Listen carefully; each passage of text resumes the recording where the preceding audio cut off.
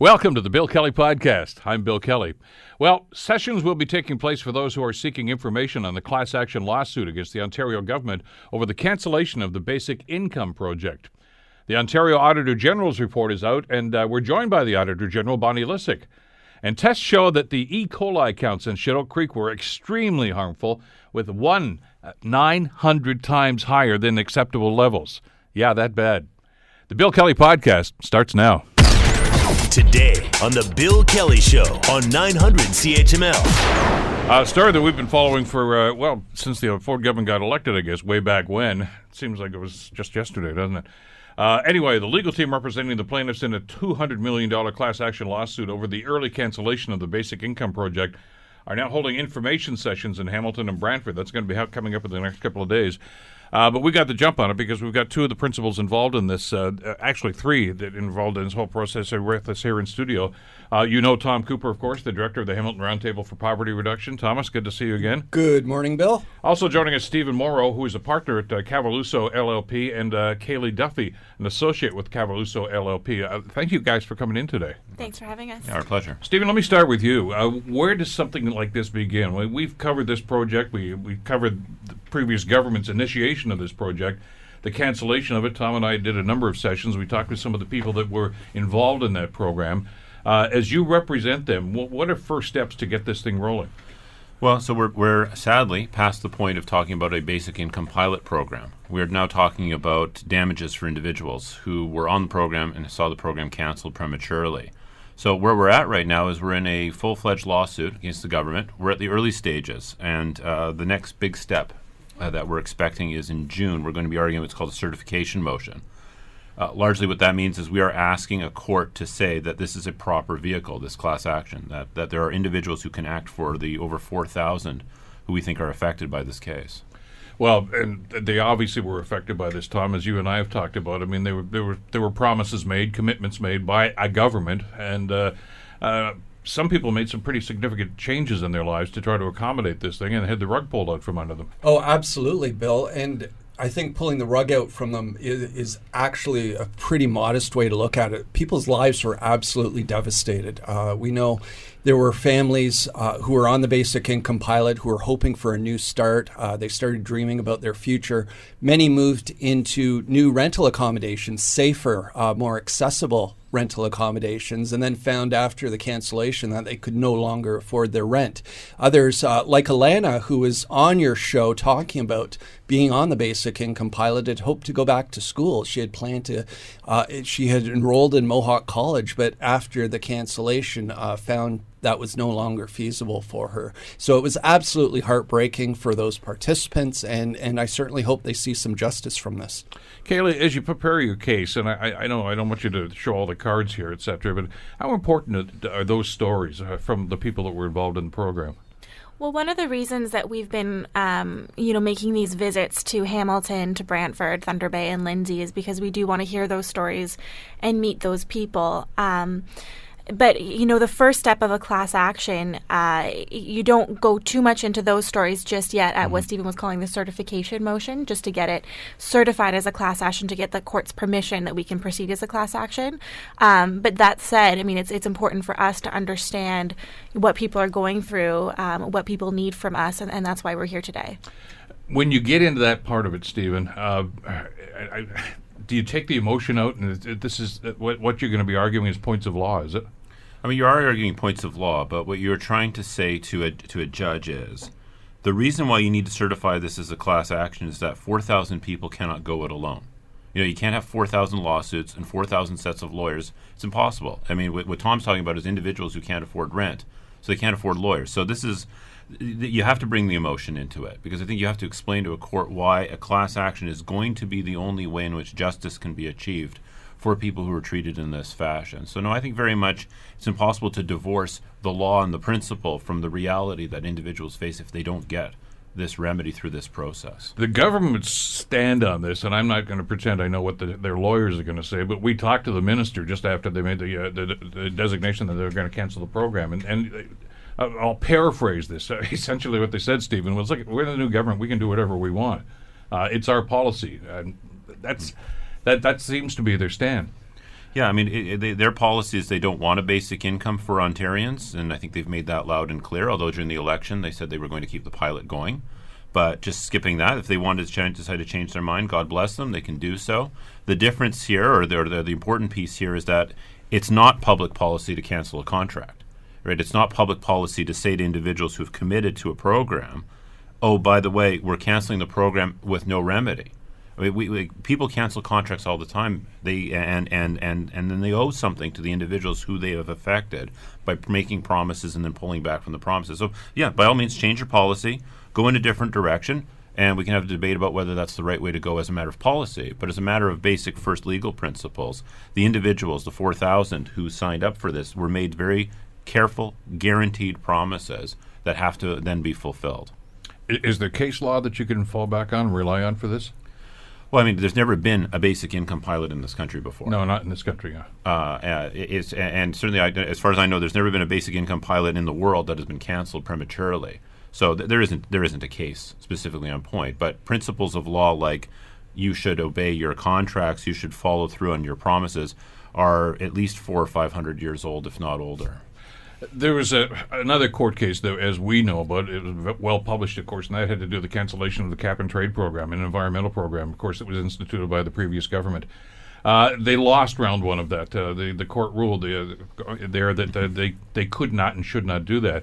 I'm trying to draw a parallel here, if I could, Stephen, because the court ruling seemed to say we're not saying the federal government program is better. We're saying that you canceled a contract and put an awful lot of people in harm's way because of that. That seemed to be the essence of it. Are you looking for a similar ruling here? I mean, there may be parallels. I think the difference there was that the people affected by that decision to cancel hadn't been consulted before the cancellation happened, and so they got a court to say that shouldn't have happened that way. But there's a similar principle there, which is when you draw people into a program, you're not just with very specific promises of what a certain program is going to look like.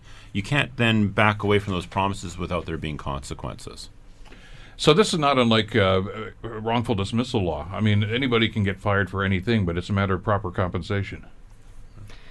Yeah, I mean, save discrimination or certain things like that. The same principles apply. A contract is a contract, and if it's canceled, then a remedy is owed. So we're working on that premise now. Tom, there was an awful lot of shock, obviously, among the community members that were involved in this program. How are they coping now, waiting for this? I mean, this is. Law moves at glacial speed sometimes. It's unfortunate that's the process. They're going to have to wait. And quite frankly, Bill, it's tough. It's been a really tough year for those basic income participants. Many have fallen back into deep poverty, sadly. Many are using food banks again. We're going to be meeting with those basic income participants today. They're going to hear a briefing from Kaylee and Stephen about where things are going in this process. And we're also going to bring them together for a meal and talk about how their lives are going, because we know many of whom I've kept in touch with are having real difficulties. It's challenging when you're promised something, you're promised a route out of poverty, you're promised it's going to last 3 years, and then that's pulled away from you and those dreams are dashed. And people are depressed, and they're doing their best. They're trying to find work, and many of those basic income participants had jobs. They were trying to cobble together 2 or 3 part-time jobs to make ends meet, and they're still not earning enough at those jobs to pull themselves or their families out of poverty. And so it is tough. We had hoped the provincial government would see the value and benefit of testing this idea of basic income and really looking to see if it was a good alternative to our current and what I would argue are broken social assistance systems in this country. So we're hoping those participants, those former participants, continue to maintain some hope that they'll see some justice at the end of this process. You mentioned about there was a commitment during the campaign, the provincial election campaign, that was, Stephen, that they had said at that time, and I still remember the minister saying, and then candidate Doug Ford saying that, we're going to let the pilot project run out and then we'll make a determination. That's a campaign promise, a political campaign promise. We've been trying for as long as I can remember to get politicians to hold up to campaign promises.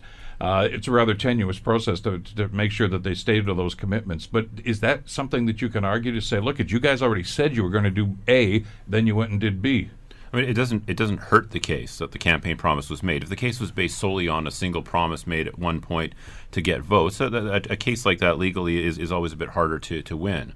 But the reason why you get people to sign documents, which is what happened here, just to say this is the commitment we give to you, and you give us a commitment, which is you're going to participate in the program as willing human research subjects, is that it's known that governments change and make promises during elections. So you try and kind of tamp it down in writing and get people to sign up for it, so that they have a little additional protection.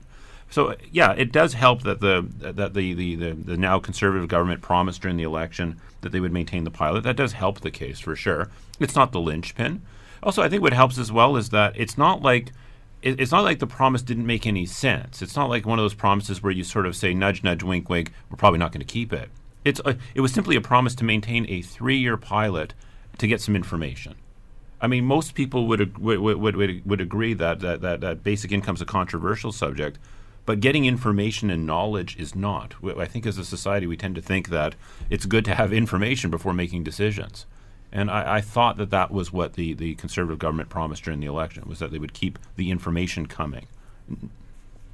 Well, and that was one of the reasons. Lisa MacLeod was the minister at the time as they canceled the program, and her explanation at that time was that the program wasn't working, notwithstanding the fact that they didn't have any data one way or another on that, but that was their excuse at the time. But Tom, subsequent to that, there have been some studies that have been done, and there have been some interviews done with the participants that paint a much different picture. Oh, absolutely. And we were able last January to grab the baseline survey because the government had to make it public. And we found that those individuals who participated in the basic income pilot, 50% were either working or looking for work. The other 50% tended to be persons with disabilities or students going back to school, or family members who are helping an ill or disabled family member. And so these were individuals who were hardworking. They wanted to improve their lives. They wanted to better their lives. And there was absolutely no data to indicate that this project wasn't working. Lisa MacLeod at the time used a multitude of excuses in the days after the cancellation of the basic income pilot. It wasn't working. Too many people were dropping out of the pilot. It would cost too much. None of those had any truth to them. We found from our research and from continuing research engaging former participants that it was actually working. It was having a profound impact on their lives. People were moving out of poverty. They were able to restore their dignity again. They were living in better housing, safer housing, more affordable housing, and they were eating healthier and staying healthier. And that would have a profound impact, I think, on certainly their well-being, and it would be helpful for taxpayers too, because less money going to healthcare costs. Kayleigh, as you go down this road, it seems to me as if there's two parallel paths here. One is the legal aspect, a breach of a contract, I guess, for a layman like me to throw that out. But the other is as Tom has just articulated, the efficacy of the program itself. Do you need to marry those two ideas to try to make a convincing case? You know, at the end of the day, a contract is a contract. Yeah. I think the fact that there was no data backing up that the program wasn't working, and in fact, the stories that we've heard are very much the opposite, goes to show just, how devastating it is that they canceled the program, both for the people that were on it and because now it's information that we'll never get. Talk to us about the process. You mentioned this next hearing is going to be a big part in those. Let's assume that you clear that hurdle. What are the next steps, and what kind of time frame are we looking at here? Well, so we argue the case June. We get a decision after that. It'll take the judge some time to render his decision, and let's say we get the decision in late 2020. At that point, we move into a process where we see every government document that is relevant. It's called the discovery process. That is going to take a long time. And then after that, then we go to a pretrial process to actually set up our trial. That is the typical expected process. I mean, I'm not going to lie to people. I'm not going to give people a false hope that we're going to be done this whole thing within a year. This is going to take several years, for sure. how many of these cases, I know that this one is unique, I understand that, but of a similar vein, how many of these actually go to trial? I mean, I'm assuming that if you're successful in this hearing, that all of a sudden there's probably going to be some discussion back and forth. I mean, there might be. I would like to hope that there would be. As I've said several times, I have every confidence the case is a strong one.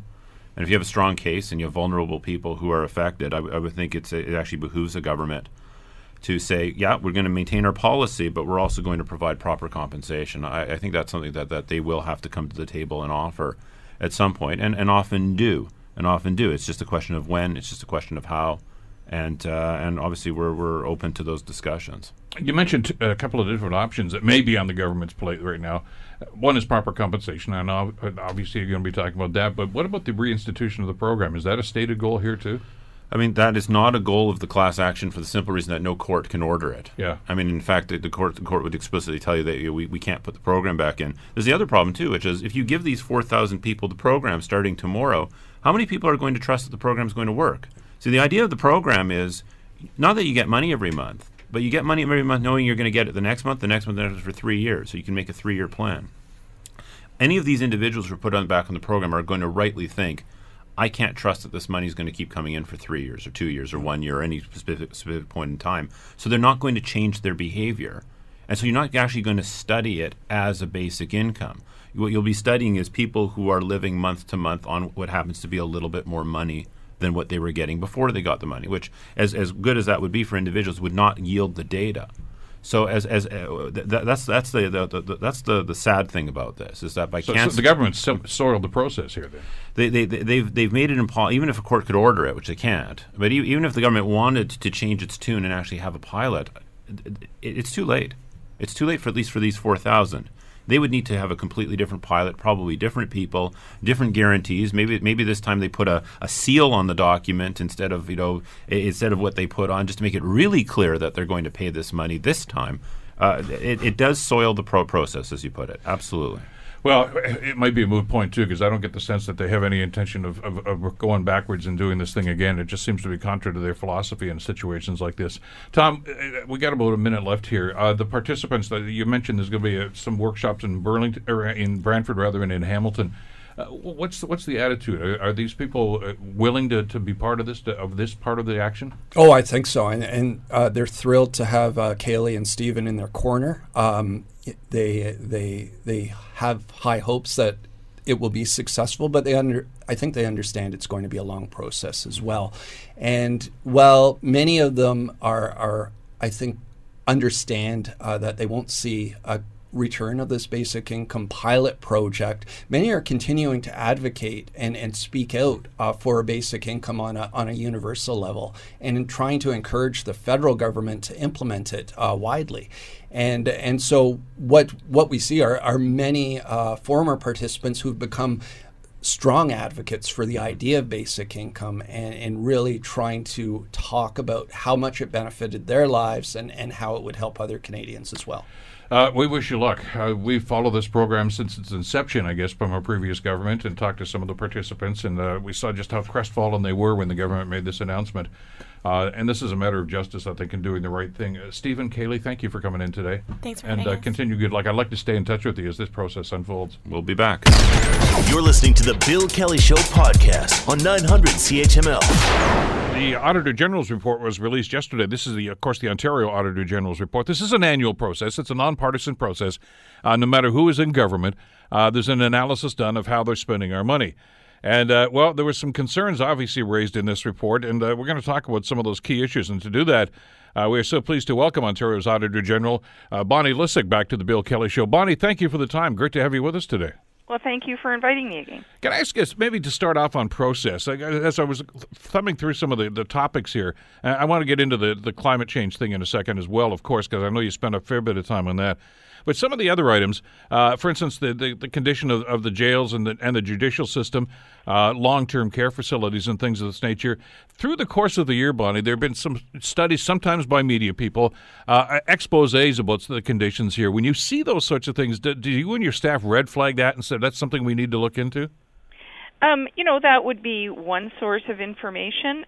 We have, a huge database of information that dates back many, many years. Probably 20 years, and so we do track the history of audits and organizations. We track where money's spent, staffing, research in areas, what other provinces are doing in the area. So there's a multitude of things that feed into how we select audits and when we conduct them. I mean, because we've obviously in the Hamilton area here had some problems with our jail down on Barton Street here with overcrowding. Obviously, there's a drug problem, drug smuggling problem that's going on, and you outline an awful lot of these things. But you also talked about the judicial system, the fact that a lot of these people that are jail and sometimes sadly they become victims of the drug smuggling that goes in there. They haven't been convicted of anything. They're awaiting trial, and that's an ongoing problem right across the province, isn't it? Yeah, we were surprised to see that. We were surprised to see the high level of remand inmates in the system. Within a year, they could flow through. Probably 80% of the people through the system or remand. The average holding of inmates, the percentage that are remand is about 71%. So these are people that have been charged but not have had their time in court. A lot of what we're seeing is it is the same people going through the system. We found that there are some people that have been charged 13 times, convicted 6 times, and so our key message in all of that is, although they spend short times in the jail system, there needs to be some programming to address the repeat offenses that are being conducted by these individuals. Well, here's hoping that there's going to be some reaction from the government on that particular aspect of it. I also want to talk about the long-term care facilities because, again, we've had some concerns, and actually we've had some deaths in a couple of the long-term care facilities here in the last couple of years. I was glad that your staff decided to spend some time on that. We're talking about food quality here. We're talking about staffing conditions and really safety issues, aren't we? Yeah, our focus on this particular audit was on nutrition and food in the long-term care system. We've looked at the inspection of long-term care homes in about 3 years ago, but in this one, I think what we were particularly what noted to us was that the average age has not increased. It's about 83. The number of people in long-term care homes hasn't increased. It's about 77,000. But what has changed is the degree of care these people need, because a higher percentage, around 64% of the people in the long-term care homes have a form of dementia, which means when it comes to food and nutrition, they need more assistance. And so our report looks at the quality of food that they're getting, and they're getting high sugar food, less fiber food. And then we do find that in some cases where assistance needed, there's not enough hands to help. Well, the one instance that jumped out at me was some of the food that was being served was 3 months past its best before date. I get a little paranoid about that. Actually, Bonnie, if it's 1 day past, I toss it out. But 3 months past, you're gambling there, aren't you? Well, it's not so much that the food would make you sick. It's just that the nutritional value of it is gone. And we point things like that, not to say it's rampant in the system, because it's not, but just to point out that it happens. And even if it happens to a few people, it's not pleasant and it's not good. So, we use an example to kind of a little bit jar people that are involved in the long-term care home system to make sure that there's a discussion of this and that it doesn't happen as much. Let's talk about the climate change aspect of this. There was a separate volume with climate change. It's a key issue. It was a key issue in the federal campaign just a couple of months ago, of course, and it seems to have pushed itself into the top 3 concerns, along with the economy and healthcare, among Canadian voters and certainly among Ontario voters as well. The headlines through most of the papers I read this morning, Bonnie, suggest that your study says that the government's climate change plan is not based on sound evidence. Explain that, if you could. Yeah, I think everything needs to be in context, right? And so, the government drafted a plan after, I think very quickly after they were brought into to be government. And so they projected that they would want to achieve an emission reduction by 2030 and take emissions in Ontario down to about 143 megatons. Right now, Ontario is sitting at about 163 megatons. So what we looked at, and we have a figure in our report, figure 2, is what are the plans, like what needs to be, or what is in place, what was planned to be in place to get there.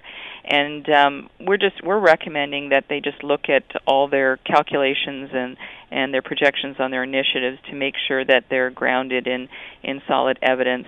I mean, I do know that during the course of this audit, it was represented to us that it's an evolution, right? This plan will be updated and changed as they get more information and focus more on where they want to achieve those emission reductions, which will likely be in the, obviously, transportation area. But having said that, we pointed out areas that they need to improve on in terms of getting back up for the way they're going to achieve the emission reductions. What I love about doing these reports, or reading your reports every year, though, is you separate the wheat from the chaff here. This is not the political bombast that says, oh, we're on track, everything's going to be fine. You actually look at hard numbers. And even, as you mentioned in the report, even the Environment Ministry themselves, their numbers and their data indicates that the government's off base on this. Yeah, I think what happened, I mean, they work for the government, right? Sure, Administration reports in, and I think what's happened here is they just they didn't seem to have enough time to do the modeling that they needed to, or to put to take into account the public consultation information. And so I think because the plan was posted on the registry, the Environmental Bill of Rights Registry, and there's been a lot of response to it, that information will likely, to be fair on this, will likely be taken into account in, sort of regrouping and looking at this plan going forward. The thing about this is, we're talking about a 2030 target, so it's not like there's not enough time to get there. It's just, I think, obviously, more concrete evidence would be good. Well, the analysis here, I think, is the key element to this. I mean, when campaign promises are made, and that's the politics of it, of course, many of us wonder sometimes, and it's not just this government, it could be any government at all, but especially in this issue of climate change, which is so essential. Sometimes you wonder when they here's the stated goal, and you wonder, well, how are we going to get there? Oh, it's going to be fine. We're going to do this, and they show these huge incremental moves in that direction. But when you do the number crunching here, sometimes there's a difference between what they say they're going to do and what they're actually doing, and it's not necessarily because they're not committed to it. It's just that the numbers may be a little off.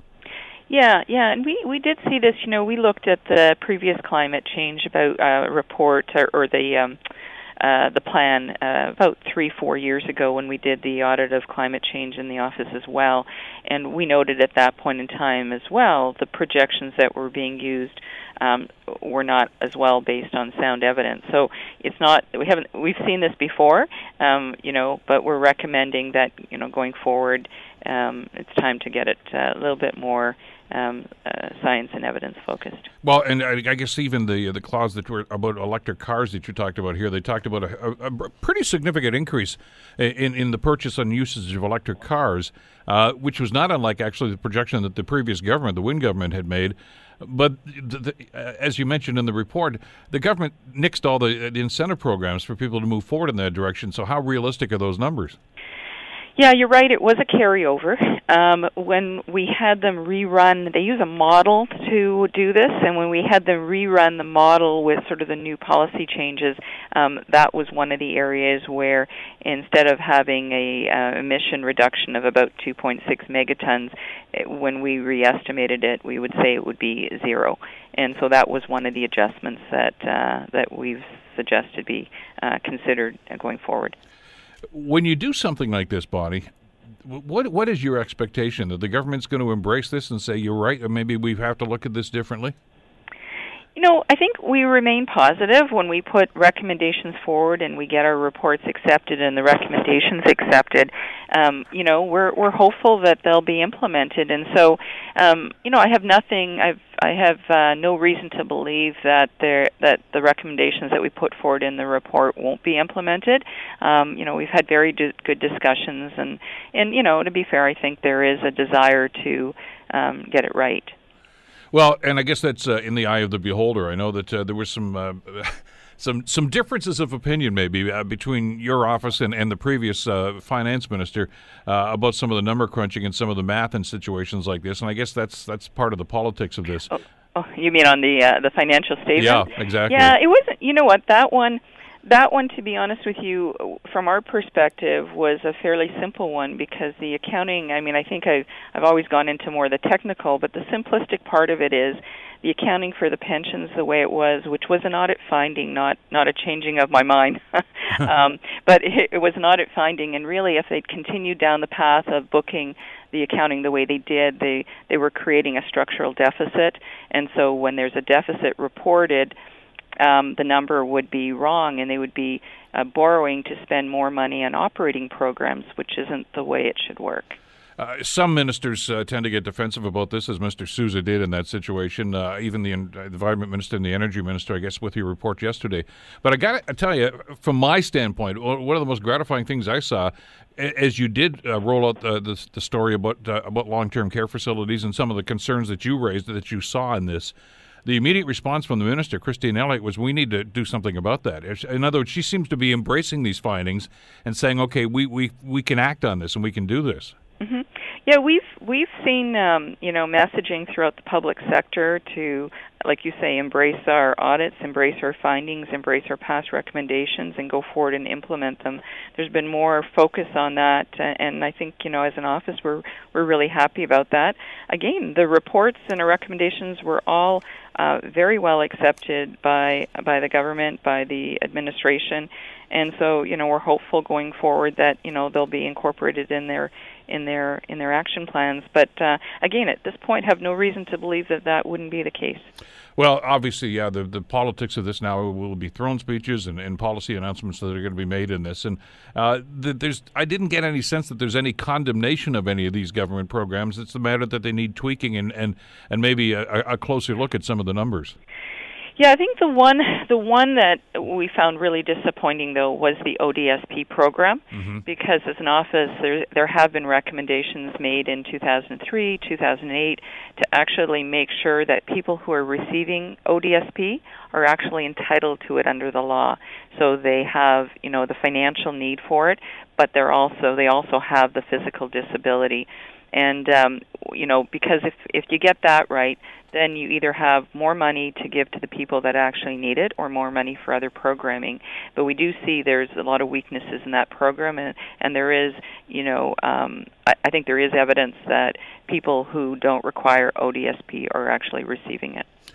And again, interesting to see that. We just, before you joined us, did a segment about the canceled basic income program, too, which obviously has a financial impact and a real human impact as well. And those are sorts of things that the governments have to have a look at, I guess, as these things go forward. But you've given us fodder for conversation here, certainly, and the government a chance to respond to this as well. Bonnie, it's always a pleasure. Thank you so much for the work that you and your staff have done on this, and thanks for the time today. Well, thank you very much for making your listeners aware of our work, too. Okay, we'll talk again soon, I'm sure. Thanks, Bonnie. Thanks. Bonnie Lysyk, of course, Ontario's Auditor General. The report, by the way, is on their webpage if you want to go and have a look at it. It's pretty extensive, and it is long, but it's an interesting read. And as I say, it's nonpartisan. It's not as if they're saying, hey, these guys did it right and this government's doing it all wrong. They look at numbers, and they look at the efficacy of the programs themselves and give it an unbiased view of what's going on. And it's good news. I'm glad to hear, as Bonnie Lysyk told us, that the government seems to be open to listen to some of these suggestions, because we have seen examples in the past where they just bristle at this and they take this as a personal insult if any of the programs are being questioned. That's not what the purpose is. It's to open our eyes to this sort of thing and to hopefully maybe open the government's eyes to it, too. So we'll see how they respond in the days and weeks ahead. You're listening to the Bill Kelly Show podcast on 900 CHML. This is getting worse by the day, by the hour, I guess, as we get more information about Sewergate. Tests released yesterday show that harmful E. coli counts in Chedoke Creek spiked dangerously. At one point, 900 times higher than the safe levels for paddling. And over the 4-year period, 9,000 times higher than the threshold for safe swimming.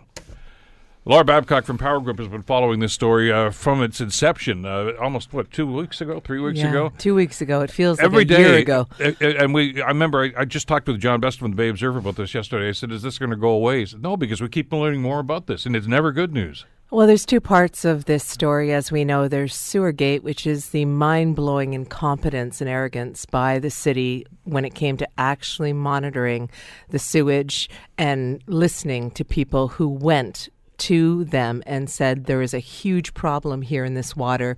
We had an Indigenous woman who actually protested it. We had people who went to the city over and over, and the response they got was, can't be possible. You know, their technology said it's not saying there's a problem with that particular gate. Total arrogance and incompetence, and I can't understand why staffs haven't been fired for that. That's Sewergate. And as you said, we just learned the extent, the mind-blowing extent. I mean, people weren't swimming in that water. We've long known that we couldn't go in that water, but lots of people paddle in that water. Sure. Lots of people. There are children's programs in that water, Bill, and 900 times the level for paddling. I mean, it's bordering, it feels on criminal, but that's Sewergate. I have to say what bothers me as a political watcher and not someone who used that water, especially, is the Coutts cover-up piece of this. The decision to cover this up, I find so egregious, and what puts this into the stratosphere of Hamilton scandals, and that's saying a lot.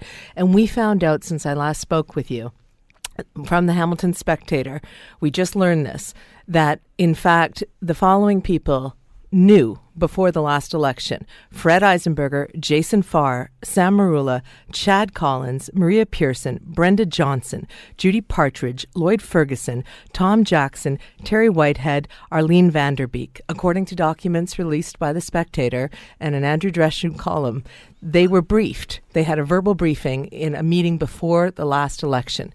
They didn't know it was $24 billion. Apparently they knew it was $16 billion, but they decided to not bring it to the electorate. And Jason Farr, Councillor Farr, said that he believes it would have affected the polls, but that's just politics. So we are dealt with not only terrible news about how bad the leak was for the water contamination, but also just how brutal the cover-up was that they knew before the last election. I was hoping that they didn't, Bill, but they did. Well, times two, because when the new council was elected, this report was reintroduced, and they decided to sit on it again. Absolutely. The new councillors have a lot of explaining to do as well.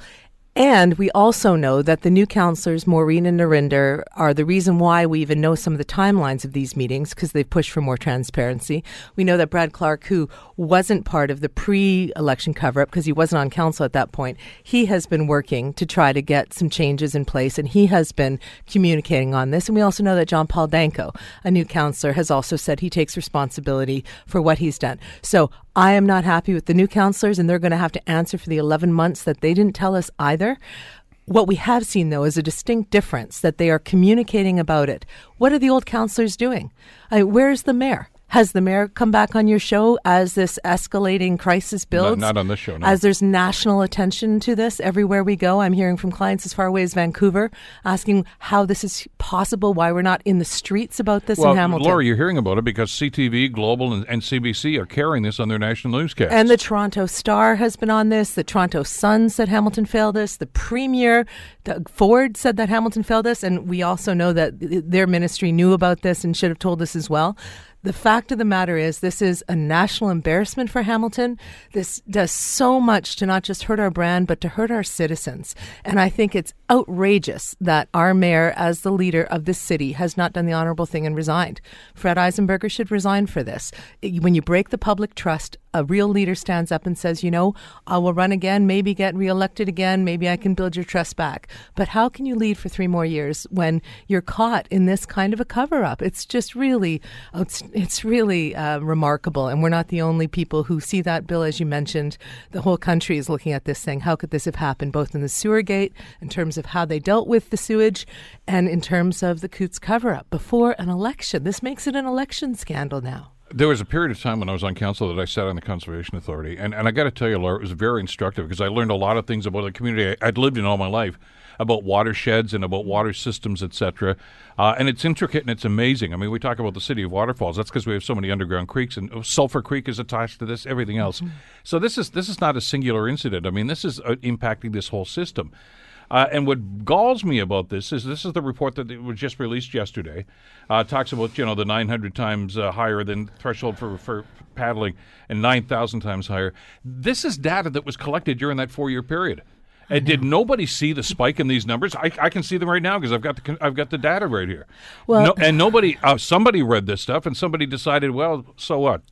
Well, and so we're getting our facts, as we know, from what the Spectator is doing. And I just have to say, outstanding journalism on this. They keep bringing us this information from these leaked documents and also from the stuff that Council in their 3:30 a.m. meeting finally decided to give us a little bit of a snapshot at. And so what I can read, I'm no environmental expert or watershed expert, but what I can glean from it, Bill, was that the groups responsible for monitoring the water knew there was a problem. The RBG kept testing, going, we're trying everything. And we can't figure out what's happening.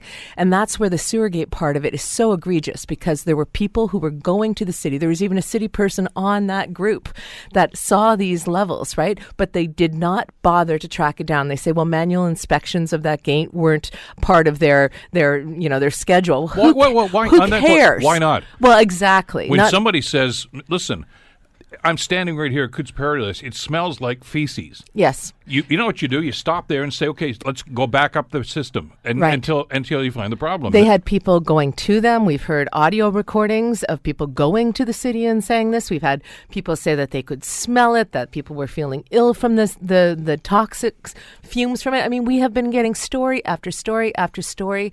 And why didn't they do anything about it? You saw the RBG say, we were just looking in the wrong place. We were doing everything. Well, you know what? Someone knew where that place was. The city was told over and over, and they decided to not explore it, not check every single gate, not even so. The argument that the mayor made that, that was never a pristine waterway to begin with, and yes, there are other ways that it gets polluted from other things, that to me is such an irresponsible response to the community. The community is saying you had warnings and notices and the smell and the visuals and a protest by an Indigenous woman on a watercraft to let you know. And you did what? You didn't. So bad enough that they can't manage their own systems that we pay them to manage, and bad enough that the head of that department hasn't been fired yet, which would just be basic, that we have an immediate investigation and any staff that was part of that goes. But on the political side, not only did they decide on multiple occasions, we now have a chronology of all the meetings where they were briefed on this, because Narinder Nann and Maureen Wilson pushed for that chronology to come out. Not only did they know multiple times what the problem was and didn't tell us, but as the information comes out and the community gets more and more betrayed and angry, Bill, and this is not, as Lloyd Ferguson said, the media whipping up fury. People are furious because of the betrayal. As it gets worse, where is our mayor?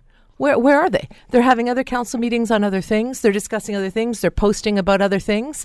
Where are they to say to the people of this city, yeah, wow, we really screwed up? And I'm sorry, an apology press release saying you're going to apologize is not an apology. I took exception to some of those remarks, and it wasn't just Councillor Ferguson. Some of the other ones, too, have made remarks like that. And the point I made on the air is we are not whipping up frenzy. We are reporting frenzy. I am reflecting this. I'm not writing these emails and tweets that I'm receiving every day. The citizens are. And I'm simply saying this is not going away. And it's not going away because people are really peed off about this whole situation. My producer at the O Show said that she's never seen anything like the letters that are coming in to the station for the O Show. And I don't know what other shows are covering this as well. And we've seen it in pages of rage in the Hamilton Spectator day after day after day. And I know when I see a new breaking element, I tweet about it, and the response to that is massive. And we even started a petition a few days ago. Cameron Croce started it. A lot of us helped with getting it written and getting it out there. It's at change.org. And what it does is it just says the public needs an investigation, independent public inquiry into both Sewergate and Coutts cover-up.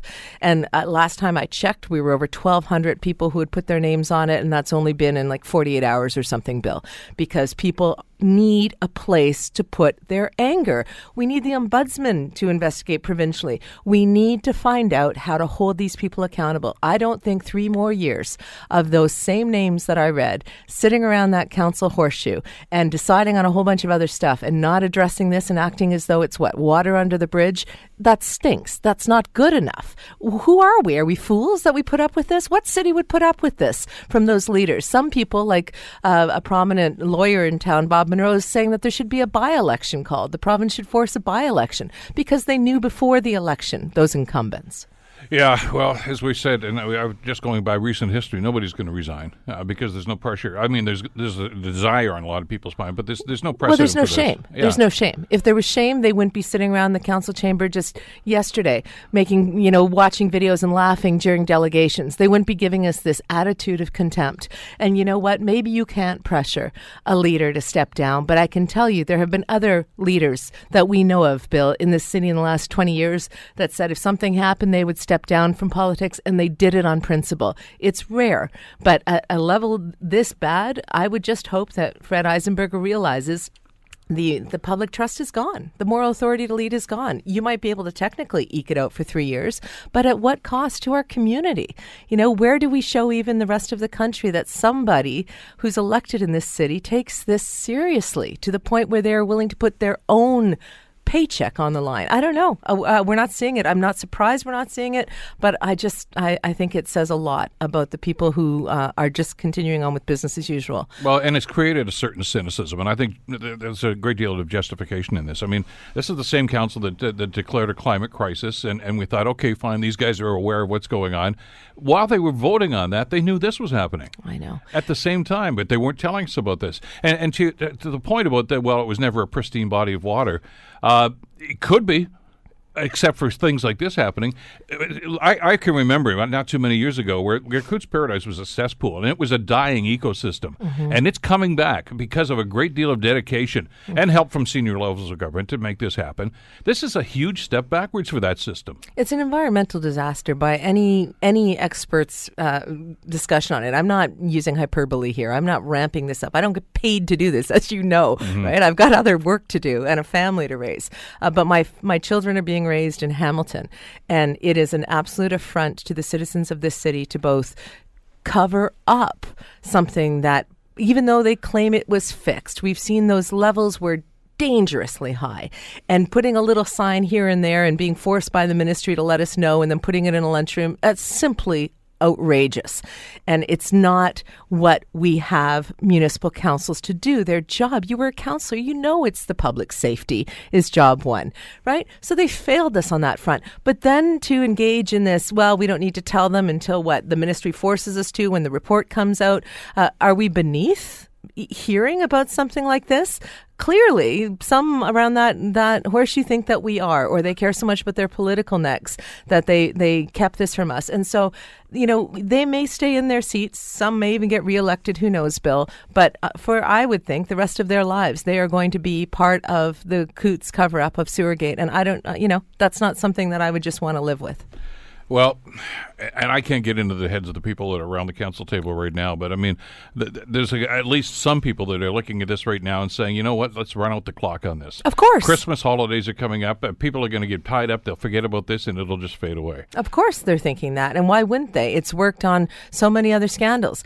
We are almost a year since we got the extreme step of a judicial review coming in for the Red Hill, and that's going to cost us at least a couple $1 million, no doubt about it. But there is a judge who's going to have the capacity, if he sees something that looks bad, that's tied to Sewergate or Coutts cover-up, he's got, as I understand it, the ability to expand his review to look into that. But it can't be influenced, so he's got to proceed with Red Hill as it's set out. Why that hasn't started yet, I don't know, but I think it's quite urgent that it does. We need to start seeing the results of that process get in place. But they're not going to run out the clock on this, Bill, because they went further than they have in other scandals where it was just incompetence and wasting our money. This is Sewergate's already cost us $1 million, right, between legal fees and their initial attempts at cleanup. It's not just about the waste of our tax dollars. It's the fact that we now know, because of a whistleblower, a hero, that they lied to us. They decided as a council not to tell us the truth about something so important. We've got 2 minutes left here, but I want to get your read on something else, too. And it's a cumulative thing here. And you and I talked about this a couple of days ago, a breach of trust. You've got the Red Hill report, which was not public. We've got this now that they sat on for a number of years. The question I'm getting from an awful lot of people, and I think it's a very valid question, is what else are they holding back on? Are there other things? And the answer might be none, okay, but I'm skeptical now, and I think everybody should be skeptical right now. What else is in that bottom drawer in somebody's desk? Somebody reminded me that there was an Andrew Dreschel article that Fred Eisenberger, before the last election, asked Michael Andlauer from the Bulldogs to hold off on the arena thing until after the election. And we know that Michael told me that. Right. And we know that they held off on the Red Hill. We know that report, they knew about it before the last election, and we know that they held off on now this terrible 24 billion spill of mixed sewage. So we would be completely foolish and irrational not to think that there are other things. If they could sit on things this huge, if they could ask someone as prominent as Andlauer to hold off till after the election, what else have they done to stay elected? We've got incumbents that have been in for decades. There's a reason for that, Bill. And as a city, we're finding out it's not just the fact that they're good at retail politics. Maybe it's the fact that there are secrets being kept from us. And as a city, we should not put up with it. Well, and therein lies the frustration, because if you lose trust, where are you? Right. You are running a city as where every single decision you make is going to be, people are going to not trust the evidence behind it. They're not going to trust the disclosure around the issue. They're not going to trust the fact that you have their best interest at heart. I mean, who would want to, have Fred at a ribbon cutting, or some of these councillors? There's so much hurt, and it's real hurt. This is not politics. I'm not going to run for mayor. I have no political ambitions. You can take me out of that theory. I simply want our elected representatives to not just represent us in our safety, but to treat us with dignity. There's two sides of this, too. I mean, the staff members or whoever that was responsible for this did not act on this and did not do the proper due diligence on this. And the elected officials that basically said, I want to cover my butt because I'm the one that's going to get the phone calls. It's pretty crappy, and to a lot of people it looks like flat out corruption, and it doesn't make this a place where people want to invest or people want to move to. I'm hearing a lot of that, which is really sad after all the years we spent promoting I Love Hamilton and our fantastic decade of opportunity. We're the ambitious city. Well, you know what? Let's clean up the rot at the core. Laura Babcock from Power Group, thanks again for coming in today. Sure. The Bill Kelly Show, weekdays from 9 to noon on 900 CHML. The Bill Kelly Podcast is available on Apple Podcast, Google Podcast, or wherever you get your podcasts from. You can also listen to The Bill Kelly Show weekdays from 9 till noon on 900 CHML. I'm Bill Kelly. Thanks again for listening. And don't forget to subscribe to the podcast. It's free, so you never miss an episode. And make sure that you rate and review.